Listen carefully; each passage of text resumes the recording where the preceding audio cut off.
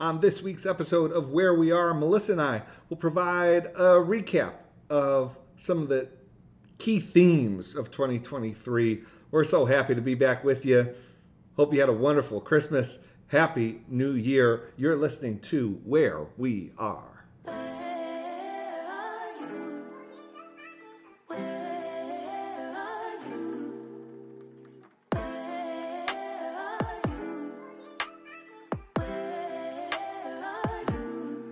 It's the end of the week. This is Where We Are. We are the Wares. I'm Michael. I'm Melissa. And Melissa. We're back. We're back after a good break. A wonderful break. A very good break. Yeah, but we're glad to be back. We have a lot to discuss So much. in this episode.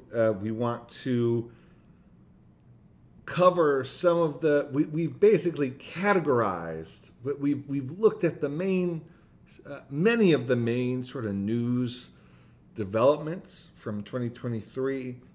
And some themes, some buckets emerged, and so we'll go through that on this week's episode and recall some of the good, bad, and ugly from 2023.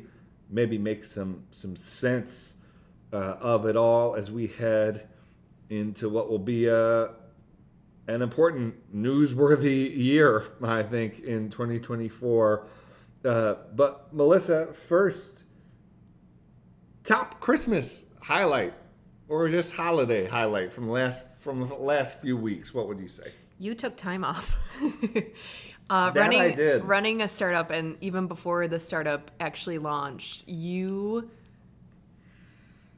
have rarely even taken federal holidays. And so having you with time off, our kids have really needed it. So that's been a huge highlight for me. Yeah, no, it's been a highlight for me too, and I'm hoping to have a bit of a healthier work-life balance, to use a popular phrase, as we in 2024. At some point between not getting too much sleep, near the end of 2022 as we just launched CCPL, and breaking my leg, it kind of came to me that, hey, maybe you're not really, taking this on in a way that's going to be good for the long haul. And so 2024, I'm hoping to reconfigure some things. But yeah, it's been great to have some time off. I haven't binge watched television in forever. Yeah, you and I both, because I'm usually Forever. working at night with the kids down to sleep, and we binge watched The Crown. We binge watched The Crown. I wasn't like a huge fan. I thought they did a good job with the last 3 episodes of the season. They got back to what it felt like the first season, where especially on the religion stuff, they actually played well with it. I didn't like the Diana stuff, to be honest with you, but Yeah, it felt kind of gross. Yep. But watched All the Light We Cannot See. All the Light We Cannot See was really good. And the main actress in that show, if you go and watch it, and I think it's really good, this is her first acting gig ever, and it was her first audition ever. So the main character is blind, and so they got an actress with visual impairment. And so it was kind of, because I thought to myself, who is she? She's wonderful. She's really good. And then I looked her up, and I thought, no way, we're watching somebody in their first role, their first thing ever. Yeah. She's going to be someone to watch, I think. Yeah, no, it was fantastic. I started reading the book and didn't like it, and for some reason I returned to it. And when I returned to it, I loved it. And so I was super excited to see it. Then the other Netflix thing, so we canceled Netflix for a long time, and we decided that we'd been away long enough that there were a few things we wanted to watch, and so we have a temporary renewal on our membership, so we've been watching through Netflix. Mike Birbiglia's new special is fantastic. I think it's the Old Man and the Pool.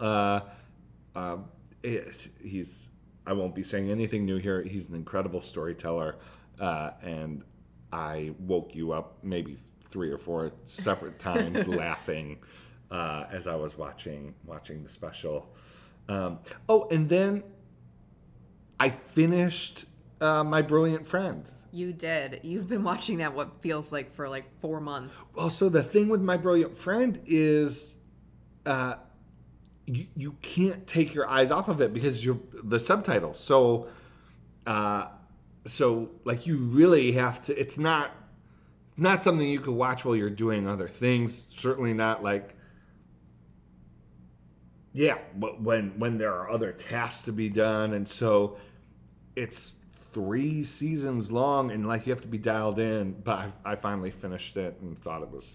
So My Brilliant Friend is from an Elena Ferrante novel, so the show is in Italian. Yes, sorry. Yes, the show is in Italian. It's a beautiful show. The story is incredibly moving. You get invested in the characters. It's the feel of life in like in an Italian sort of small town outside of Naples is really like palpable, and so I enjoyed that. So we've celebrated Christmas. We've caught up on some TV, and we've also Melissa spent some time thinking about 2023. I did a lot of time. This is our recap. This is our reflection. This is our what shall we call it? I think trying to, make our sense. Making. Yeah, our sense making of 2023. And Melissa, I'll start sort of asking you about one. The economy has been a sort of journey, both.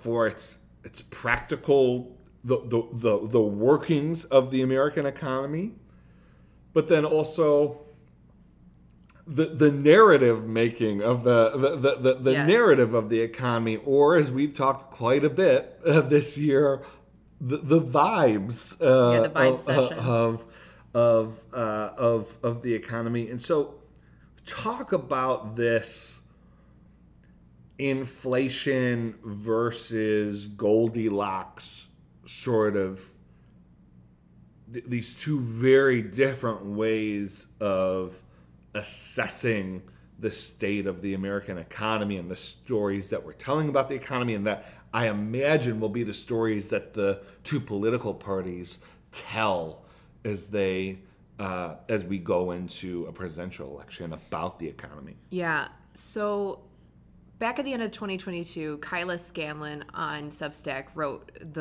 what became a very popular post. I remember she released it and I read it like within 5 minutes, called The Vibe Session. And this is due to the fact that inflation for at least a couple of years now has been really bad, has driven prices up in every single sector. In some sectors, it's been just absolutely wild prices. And so the Fed, over the past couple of years has been raising interest rates. And the general economic theory, I guess you could say, is that when you raise interest rates, you're most likely going to throw the economy into a recession. Now, the Fed, what they're trying to do is they're trying to play into what is called a Goldilocks scenario, where they can raise the interest rates enough to cool inflation and get inflation, a certain measure of inflation back below 2%, which is their goal, while also not throwing the economy into a 2008 type financial crisis.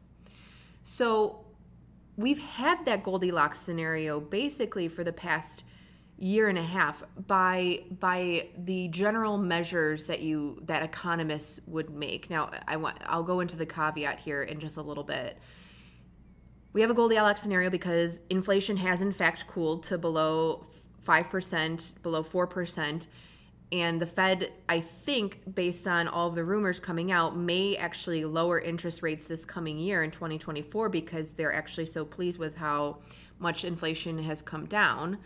And then the labor market, what usually happens again when interest rates rise, what the Fed hopes is that the labor market will cool because the labor market was driving so much of inflation in the first place, because more people are employed, more people have purchasing power, and the supply issue that we've been having since the pandemic, meaning that we don't have enough goods on the market, which caused inflation in the first place. The labor market has lost a few jobs. The tech sector is the one that suffered the most, and that's where at the beginning of the year people were saying, oh no, the tech sector, we're losing jobs. Here it comes, and the vibe session will get worse, and we're actually going to be in a real recession. And if you looked in news articles, if you're with us on Substack at whereweare.substack.com, in our Monday political briefs, I'd put in, okay, this is what economists are saying in terms of recession. And every single week I'd put a little caveat saying, we're not really seeing the recession yet, but they're saying it's coming. I felt like I was saying that over and over again, Michael. Yeah. Over and over again. So basically, a lot of economists were concluding that we were going to go through not a huge recession by any means, but they felt that it was going to be like a moderate recession, maybe more akin to like the 2003 one or like the 1999 one, 1992 one. But we kind of really didn't. Now, the caveat here is the political ends, and then the actual real life, the lived lives of Americans. We've had the Bidenomics sort of branding from the Biden team over the last, 6-7 months. They were kind of touting it. And now they've discovered that it's actually been a total flop, because a lot of Americans, because inflation is still rising by, say, 3.8%, it still means that inflation is rising at a certain prices clip. haven't dropped. Prices haven't even dropped. Though inflation is slowing, people are still dealing with the prices, generally speaking, dealing with the prices that resulted from the 8, 9, 10% inflation that we had before. And one of the general wisdoms, again, in economics, is that once prices rise, a lot of corporations, businesses, they will keep the prices where they're at because people eventually get used to them, and they're really not going to lower a lot of various goods. Now, a bunch of goods have actually decreased, like eggs at Aldi are now back to $1.14 here in Baltimore, which I'm very happy about. The price of chicken wings has finally gone back to less stratospheric levels. So there have been few things that have gone back to relatively normal prices, but a lot hasn't. And people are seeing that, when you go to the grocery store, not only is the price higher, but the amount that you're getting in a cereal box, the amount that you're getting in a box of pasta they're actually lessening the amount that you're getting in a lot of packaging of foods, and people are realizing this. People are not able to pay their bills. People feel like they're making more money than they ever have because wages have actually risen, but they feel poorer than ever because, it doesn't go as far. Because it doesn't go as far as your brain is telling you that it should have. I finally make a 6-figure salary. Finally, I've been working towards this for a decade.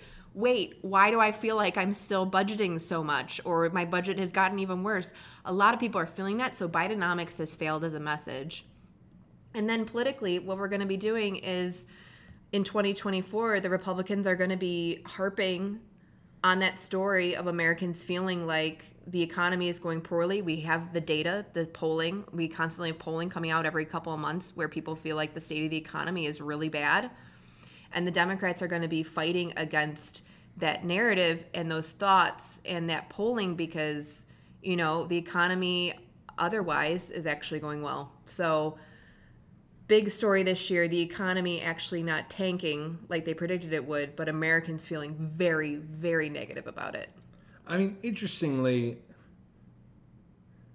and of course, you can't, there are some real political liabilities with saying this too loudly for the Biden campaign. But interestingly, they're kind of in a similar place as Obama was heading into his reelect, which is this feeling. That's a good point, Michael. This feeling among the White House economists that, wow, we made some decisions that avoided the worst case scenarios that we thought were possible, that so many outside folks told us were inevitable and we couldn't avoid it, but we did. But in politics, it's very difficult to get credit for the negative outcomes, the negative potential outcomes that you avoid. Voters are looking at what's in front of them. I mean, imagine if you had inflation combined with rising unemployment, sweeping layoffs, across the board, a 0.5, which is what they were predicting going into this year, 0.5 growth in GDP when I think we were at 3.5. We had very surprising GDP numbers. Again, the economists were surprised throughout the year. Yeah, and so, but that's interesting. President Obama had this same issue, which is, when he took office, a Greater Depression was a very real possibility, and they felt like they avoided that. They felt like by the time the reelect came around, a stronger economy was on the horizon, that the worst was behind us. But it's very difficult to sort of tell that story. I guess the last thing I'll say on the economics front is that one of the things Obama did was give a more populist economic message. Mm-hmm. Now, of course, that worked in large part, not just because I think he was ahead of the curve. Mm-hmm. I know what you're going to say. Ahead of the curve a bit, but he was running against Mitt Romney. Yep, that's it. Yep. Meanwhile, just this past week, President Trump is hitting Nikki Haley for going after Social Security and going after Medicare. He's going after her on working class economic grounds. And so I don't even know if I think Obama would have beat Donald Trump in 2012 if that had happened. But I don't think it would have been because of the economic message to the same extent it was against Romney. Obama's economic message in 2012 was kind of perfectly calibrated for at least the perception of who Mitt Romney was and what his priorities were. Biden does have this sort of Scranton still. I think he has this sort of Scranton blue-collar economic appeal. It just, the foil isn't quite there with Trump in the same way it would be with, a Mitt Romney circa 2008, 2012, or sort of standard Republican economics. And so that's going to be really interesting to see develop. The final two things that I'll say here, one thing that could possibly help the Biden team that they kind of don't have control over is if the Fed does lower interest rates 2 to 3 times and you suddenly have people able to buy homes that over the past 2 years thought, I'm never going to buy a home. Right. Or I'm finally going to be able to buy the home that, go on to my second, third home. The amount of people who will benefit from that and their sort of thoughts on the vibe session might switch, I think can't be counted out. The second thing is that I think that the Biden team should focus almost the entirety of his SOTU, the State of the Union speech, on the economy.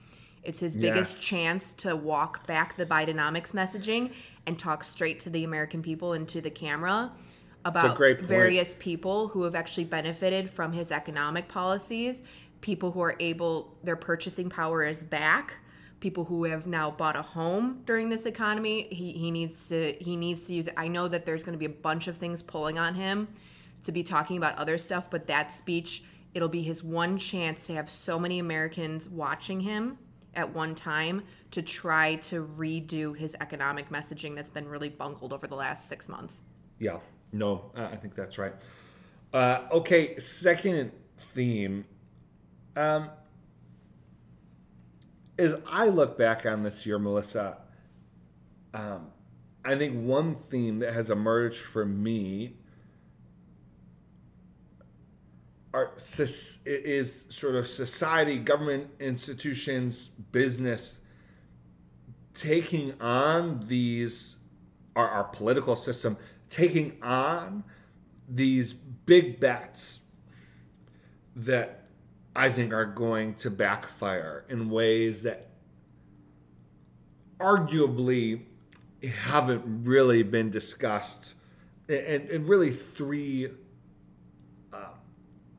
in three specific areas this comes to mind. First, I think the rise of the mainstreaming of sports gambling, which we have just seen explode in a way that I haven't seen. Like, I'm waiting for the big New York Times, New Yorker, 6,000 word essay describing how sports gambling has destroyed a small town. No, not that.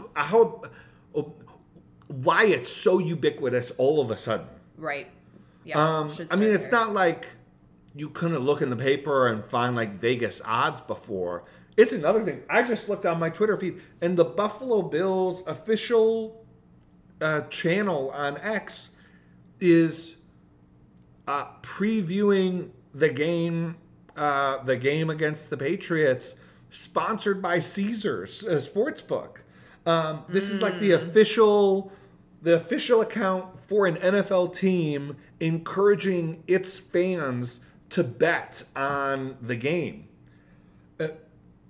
So I think that's one. We don't have time to fully unpack that now.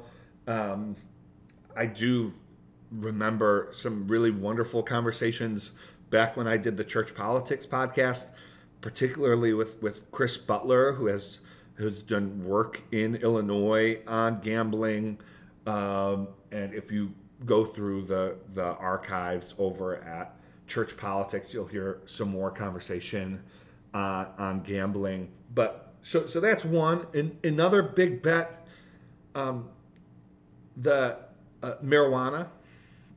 And obviously this didn't just take place in 2023, but in Maryland, I believe it was in 2023 that like the business side of marijuana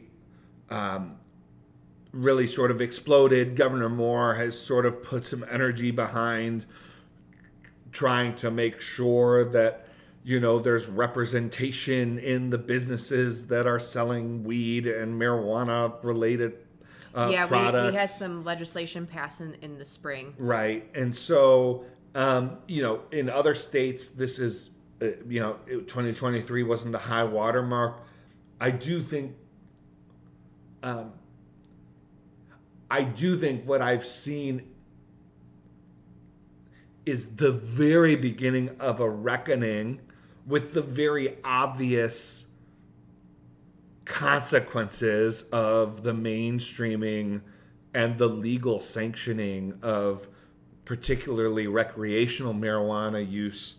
I feel like I'm seeing stories bubble up about car accidents of people who were high and all kinds of, and I think we're going to see much more of that in the coming years, unfortunately. Yeah, I tried to look up scientific studies on various, journals online of medical journals just to see, have we done enough studies on secondhand smoke inhalation of marijuana? And the amount of studies that do not exist is just, it was very interesting. It's all secondhand cigarette smoke. We obviously have hundreds of studies on that, but on marijuana, we don't have much of anything. And so I'm thinking about the health consequences as well. I mean, the public health consequences. Well, public health consequences. Think about children, babies in homes where, because the government now has made marijuana legal, like, people just assume if something is legal, it's safe. Yeah. So I think that story is, predictably from my perspective, is again, unfortunately, going to sour. AI is a bit different. I think there's a very live conversation on a broad societal level. There are congressional committees and all of this sort of activity around the potential consequences of the proliferation and increasing sophistication of artificial intelligence, and as it becomes more and more utilized, the economic, the social, But it still does feel like a big story from 2023 and something that we're only beginning to wrap our arms and our minds around. Yes, potentially the benefits, the possibilities of using AI in more and varied ways, but also what I think are going to be very serious changes and, yes, consequences. And I will say,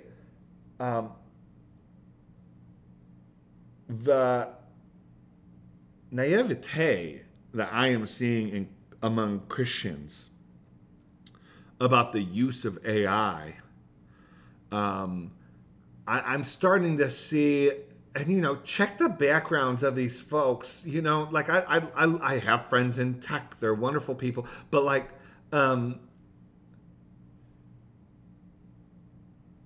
you just like, if you see a Christian leader, posting on social media about the ways in which the AI is going to enable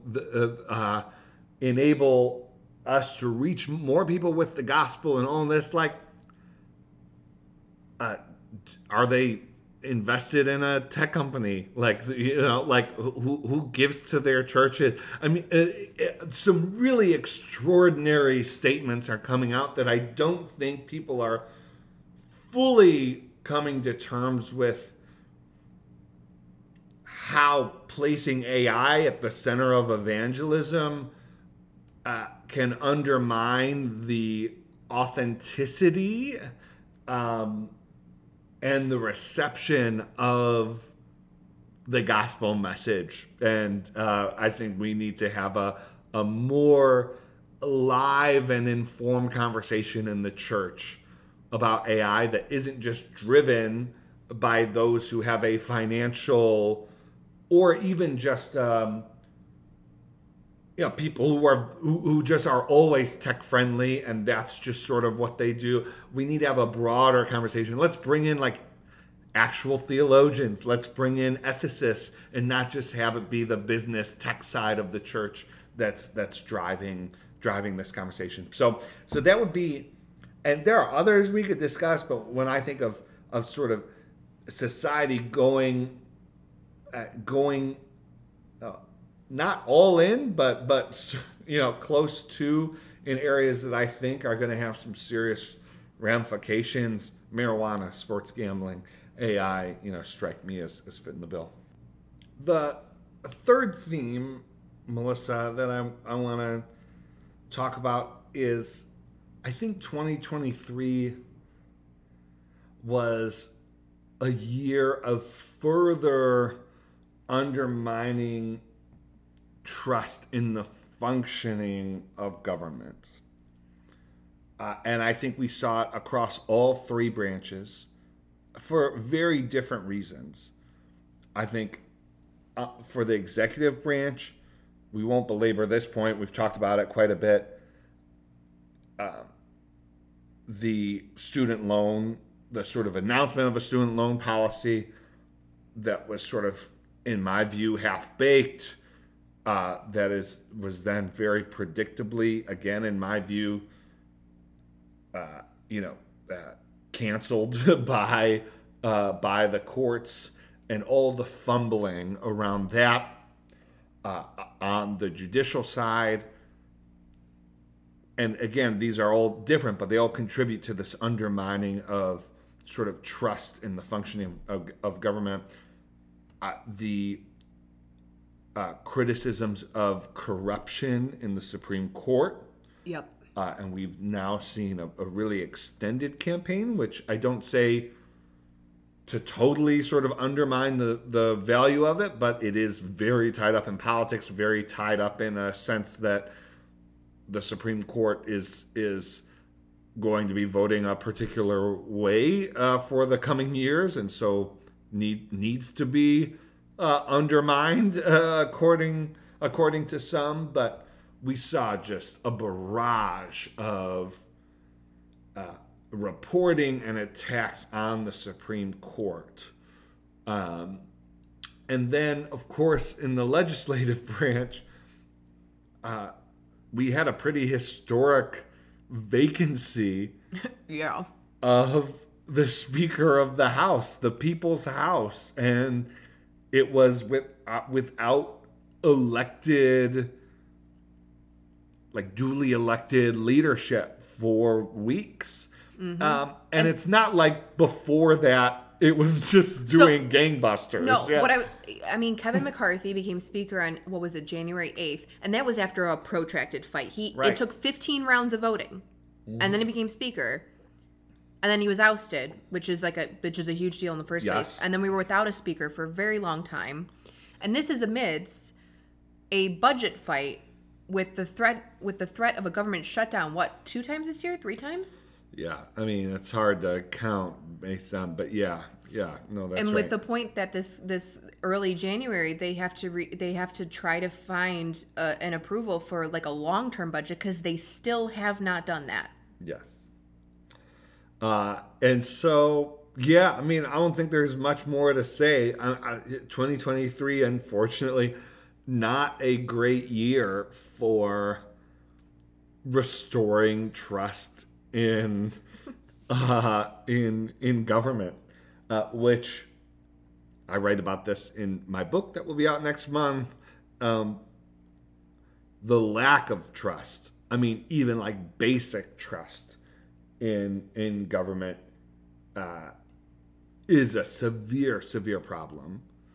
I mean, Melissa, in this bucket, we could also talk about George Santos. We could talk. I mean, there was such a laundry list of stories, but that to me is an unfortunate theme from 2023. Melissa, the fourth and penultimate, we have 2 more themes left to cover. The fourth theme is just the presidential election. Yes. And I think what we saw in 2023 was we're used to presidential elections, even just for the sake of the media, having the appearance of ups and downs. And twists and turns. And if you remember the primary in 2016, it seemed like there was a new front runner for the Republicans. Like 8 different people had their moment in the spotlight, from Ben Carson to Herman Cain, even for a moment. Remember Herman Cain? And there were a number of people who sort of had a moment, but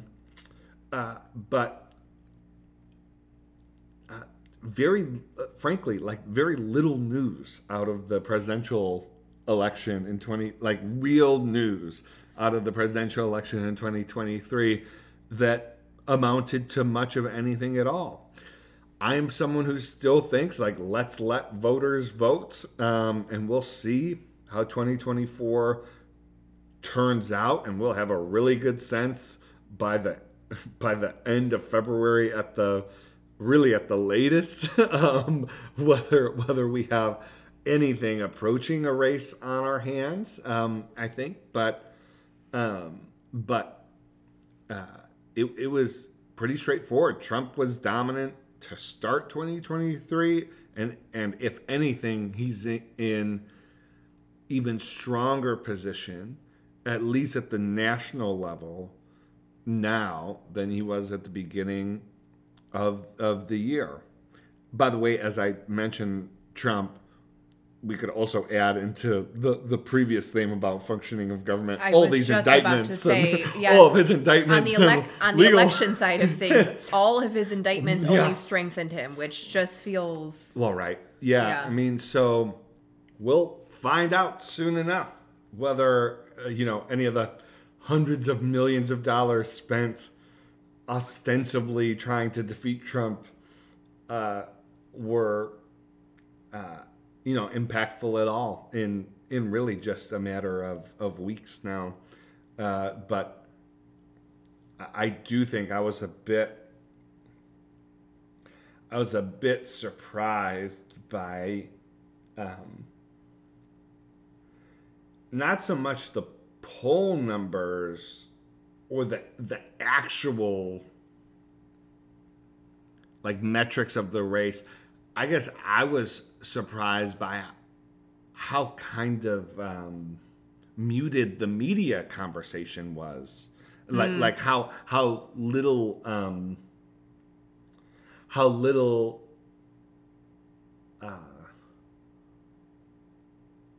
real points of traction the Republican primary delivered over 2023. It's been boring. There hasn't been much, in my view, to like really report on. Which does, before we go to the last thing, I do just want to point this out. You know, one of the reasons why Biden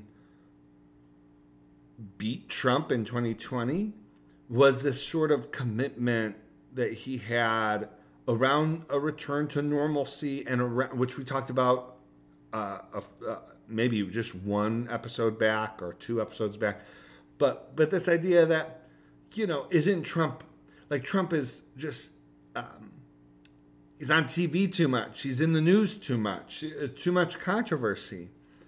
There seems to me to be a bit of like a media decision not to cover Trump as much or in the same way this time around. Trump's social media is now mostly on Truth Social, which, you know, people who aren't, I mean, that's an audience primarily of Trump supporters. So if you aren't a Trump supporter already, or just not, it's not in your face in the same way that it was when he was posting on Twitter. And oddly, I think this sort of works to Trump's advantage. The fact that his communications have been so siloed, I think it does lead to like the defenses go down a bit. The sort of annoyance of voters who just don't want to hear from politicians generally, and then, you know, sort of someone like Trump. It's going to be very interesting to see how persistent, if the media coverage of Trump returns to what it was like in 2019, 2020, and obviously during his presidency, once he becomes the nominee again, or if it's just going to have a different feel this time around. So, yeah. So our final theme or bucket of the year is old conflicts reemerging. So this obviously refers to foreign policy. It's been a busy year. Obviously, Ukraine continues to fight Russia. There have been some pretty big recent developments there. But that's, you know, obviously in 2022. Now in 2023, the big foreign policy story of the year will be Hamas attacking Israel and taking hostages, and then Israel's response, the bombing of Gaza. Obviously, this conflict has been around for decades, and honestly, before even Israel became a state, it existed then.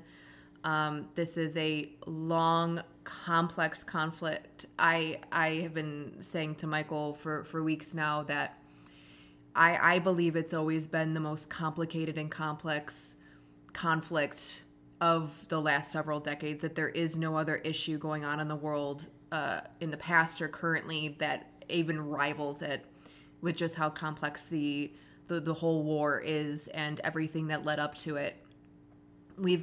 And don't let anybody tell you that it's anything but complicated.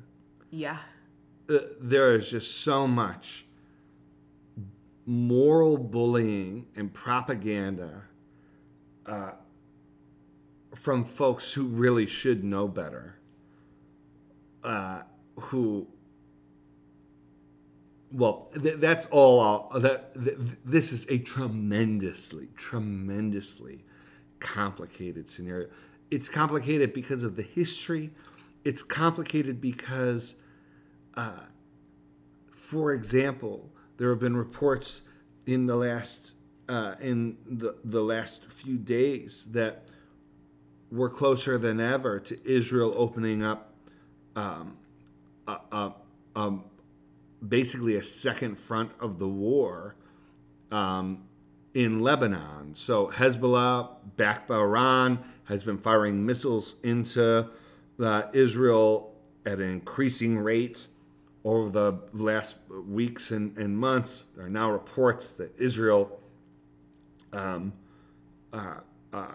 we'll see how this develops, but like just as an example, all these people who have been, this is from and right, it's happening from, some people are saying this is so simple. If you're not calling for an immediate ceasefire now, you're immoral. Other people are saying that anything other than all-out support for every action Israel has taken since October 7th means that you don't recognize the evil of what happened on October 7th. So there are like both of these narratives taking place.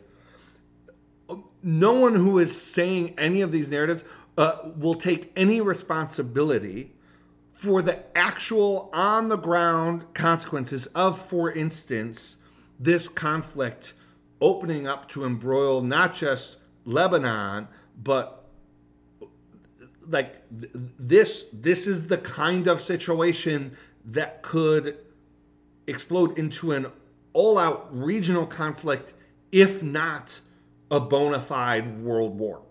I mean, all of the pieces are in place. Russia, Iran, obviously the United States' involvement, and so it's okay to think that this is complicated and that the answers aren't directly apparent. I know that there are some people who have a crystal ball. I don't have one on this, Melissa. But this is certainly going to be a critical.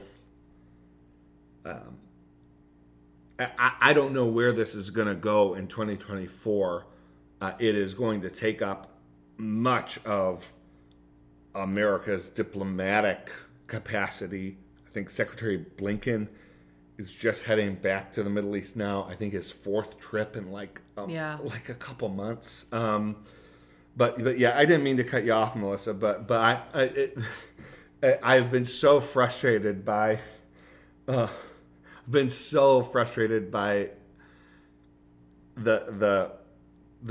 saber rattling and the moralizing of people who will never hold themselves responsible if all of their sort of rhetoric and all of their sort of all of their definitiveness actually leads to even more catastrophic, results. Yeah, and so we'll leave that one there on the table. China and its aggression towards Taiwan. Taiwan around 1949 is when it gained its independence, and since then China has always claimed Taiwan as its territory, and Taiwan has said no. And this is a conflict that we think is only growing in its intensity and potentially urgency for 2024. Well, and we'll have a major milestone here. Elections are in just a couple weeks. Yep. So that's going to happen. And in the South China Sea, that has been an ongoing, old conflict where China has been asserting itself because its navy has been growing stronger and has, of all the countries there's a bunch of countries who lay claim to the South China Sea. It's really clashed with the Philippines, and the United States is a big ally with the Philippines. And so China and its sort of the hegemony that it believes it has over various different areas and around the country, around its territory, is definitely something sort of reemerging yet again. And there's other little conflicts that reemerged once again this year that were old or protracted or frozen, like Azerbaijan took back an entire chunk of Armenia, and it was honestly barely covered in the news. Sudan had an internal war amongst a few factions, and that has been going on for years, but it really hit a head in 2023. And honestly, there are several others that I could name, but I won't. But yes, this once again in 2022 sort of started us off in terms of old conflicts reemerging yet again. And I will say it until I'm blue in the face, but all the international relations, foreign policy experts who for years felt that the turn of the 21st century after 1990, who felt that territory was less of a concern than ever before, it's just incredible how most of our conflicts going on in the world are mostly over territory. Even though many wrote that off as a sort of big driver of a lot of various types of wars across the world. Yeah. And so, I'm sorry we don't have, positive things happened in 2023. I'm sure. But yeah, I mean, as we look back sort of thematically on the year, this is sort of what we came up with, what saw. Really stuck out to us. But we will, our next episode, we're going to cover 2024, what we think will be the themes or the big things that might happen beyond the 2024 election, which we know is going to take up a lot of oxygen. So we're going to have an episode next week. Maybe we can specifically think about the positive things that might happen. Yeah, exactly. We can endeavor. Our aspirations for 2024. Aspirational. Okay, just to wrap up the episode, we thought we'd cover our favorite, just one for each of us, favorite article of the year. Well, I may have two.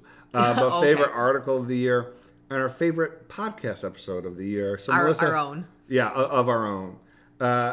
Melissa, why don't you start with your favorite article of the year? My favorite article of the year was actually an excerpt from a new book this year. It was McKay Coppin's excerpt on his book about Mitt Romney that was in The Atlantic a few months ago. It felt like I was reading the book itself and I just could not put it down. I found it to be utterly fascinating. McKay just hit it out of the park with basically the biography of Mitt Romney and his time in Washington. An excellent read. I loved that piece in The Atlantic. Yeah. I thought that was an excellent article as well. I will take two. First, and by the way, all of these articles featured in our top 5 reads of the week, which you can sign up for free at reclaiming. At whereweare.substack.com. In April of 2023. David Wallace Wells interviewed Dr. Fauci with his sort of look back on how he personally and how the government and public health institutions handled the pandemic. And I thought it was, at the time I shared it and said that this interview is a public service. David Wallace Wells asked very difficult questions. I found Dr. Fauci to be as sort of open as, like, he had the capacity to be, as sort of self-reflective and sort of examining as he had the capacity to be. And I also just thought it was an article with so much sort of heat and accusation of motivation around the pandemic. The interview actually fleshed out like the real the real motivations behind decisions and the real tensions and the real sort of the different factors at play. So I thought that was great. And again, that's a New York Times Magazine interview. The headline is "Dr. Fauci looks back. Something clearly went wrong." And that's a quote from Fauci. Second article, I believe it was from February, and it's this great piece in the New Yorker, which I think was a bit of a preview of a lot of the conversation we were going to be having about AI throughout the year.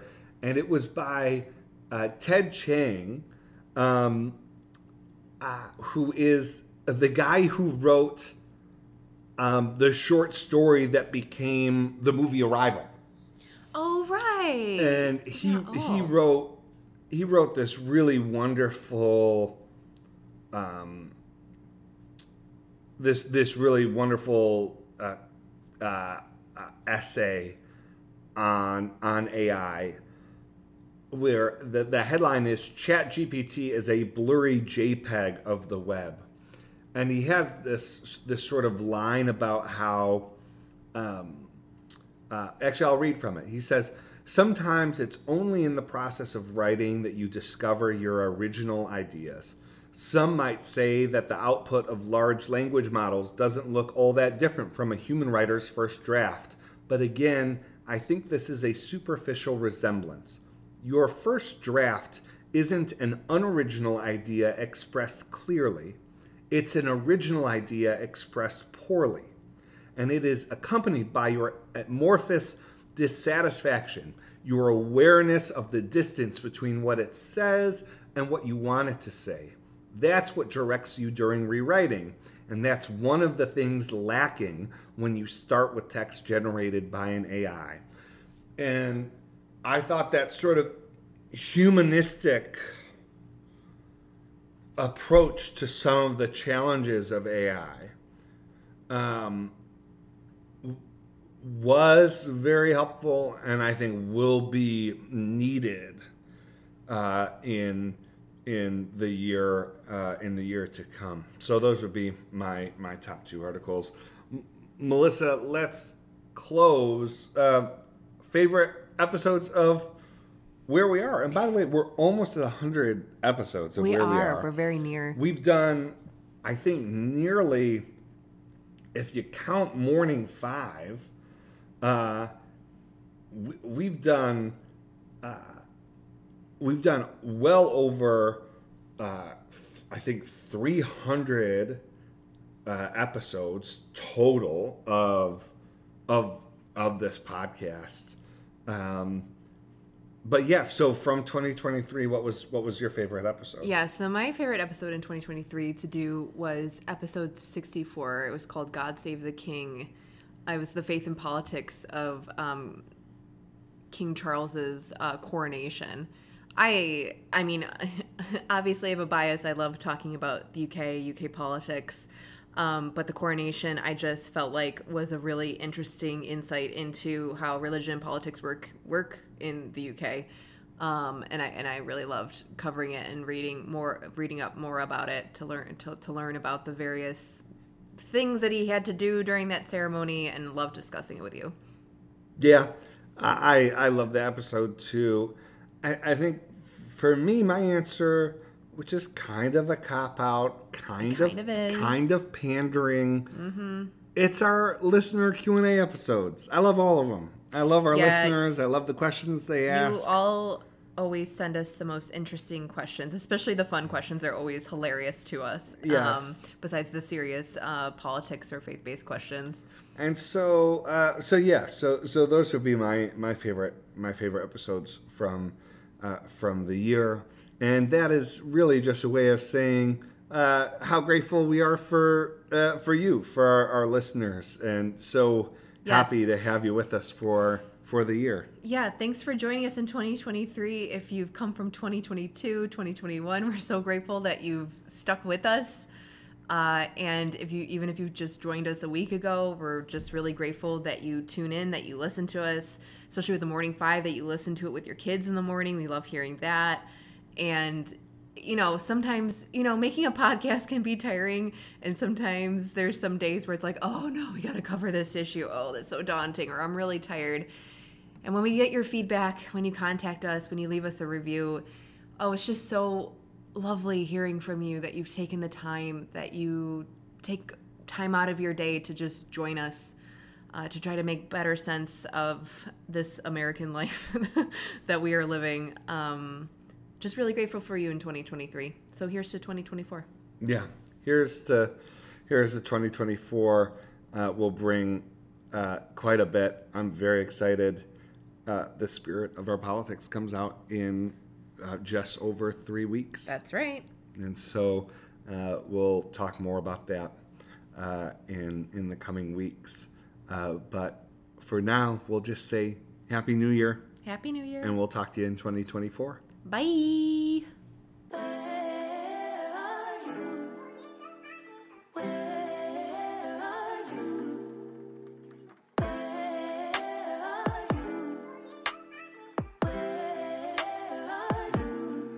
It's the end of the weekend, but I still wanna turn up. Yeah, I still wanna turn up. All I want is to go again, but you ain't picking your phone up.